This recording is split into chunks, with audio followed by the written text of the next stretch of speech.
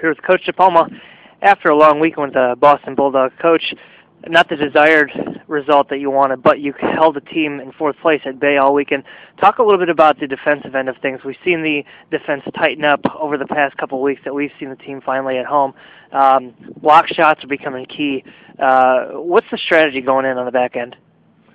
Well, obviously, lower the shots against, which were pretty tough this weekend, but because of the way they're buying into it, taking care of the middle and the high percentage areas, those second and third shots really didn't happen. So we kept a lot of the shots from the outside, made sure the goalie could see the shots on top of it, even though, like I said, you see a lot of shots on the scoreboard from this game and last night. But, again, they were all outside, out of the perimeter.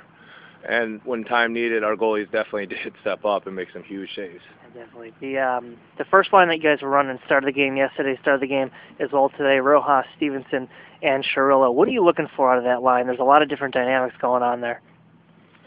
Just to get the job done, whatever it may be. Again, all of the lines should be able to take care of the D zone, and then I'm looking for that tenacity going into the zone and taking shots. They were pretty productive for the most part, but still I got to make some more adjustments throughout all the lines.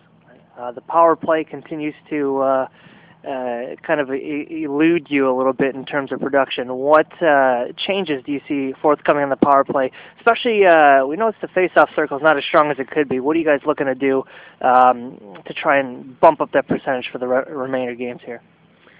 Again, it goes back to the guys wanting the puck, paying the price to make the play. We had a lot of 50-50 battles we just gave up and we didn't win. We got to start winning those against the guys, whether it's in the face-off plays off the draws. Of course, winning the draws clean would be nice.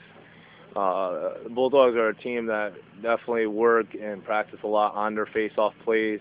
They do it offensive zone and defensive zone. But with our power play, it just comes down to clicking. They got to just learn how to read each other, react, and anticipate the plays. Cool. Thanks, Coach.